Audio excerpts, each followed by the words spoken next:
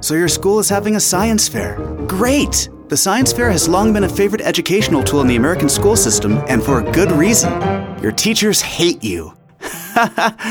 No, seriously, although a science fair can seem like a big pain, it can help you understand important scientific principles, such as Newton's first law of inertia, which states, a body at rest will remain at rest until 8:45 p.m., the night before the science fair project is due, at which point the body will come rushing into the body's parents, who are already in their pajamas, and shout, I just remembered the science fair's tomorrow, and we gotta go to the store right now!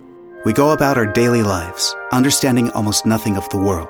We give little thought to the machinery that generates sunlight that makes life possible, to the gravity that glues us to an Earth that would otherwise send us spinning off into space, or to the atoms of which we're made and on whose stability we fundamentally depend.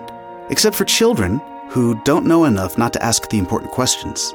Few of us spend much time wondering why nature is the way it is, where the cosmos came from, or whether it was always there, if time will one day flow backward, and effects precede causes, or whether there are...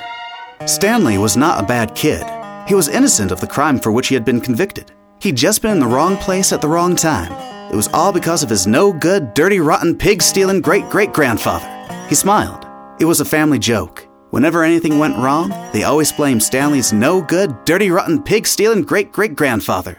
Supposedly, he had a great-great-grandfather who had stolen a pig from a one-legged gypsy, and she put a curse on him and all his descendants. Stanley and his parents didn't believe in curses, of course, but whenever anything went wrong, it felt good to be able to blame someone. Things went wrong a lot. They always seemed to be in the wrong place at the wrong time. This is Marcus Cannello. I hope to read for you soon.